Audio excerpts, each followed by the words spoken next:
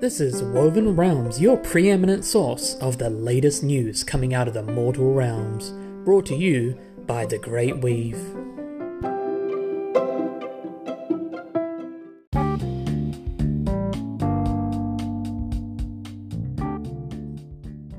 We bring you news this evening from Rondal Gur.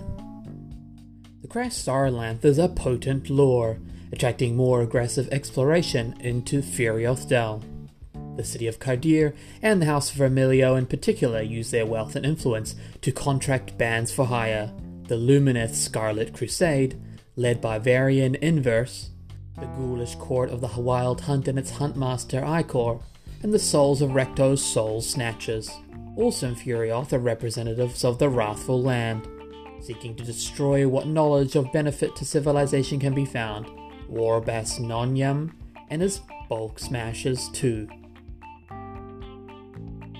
Reports of their deeds are sporadic once they enter the Dell, and when they do come in, paint only a vague picture. The Scarlet Crusade report a haunted site defended by a dragon.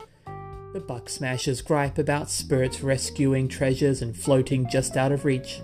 The Wild Hunt and the Soul Snatchers, however, report only a wealth of artifacts rescued from the jungle depths, and not how they came by it.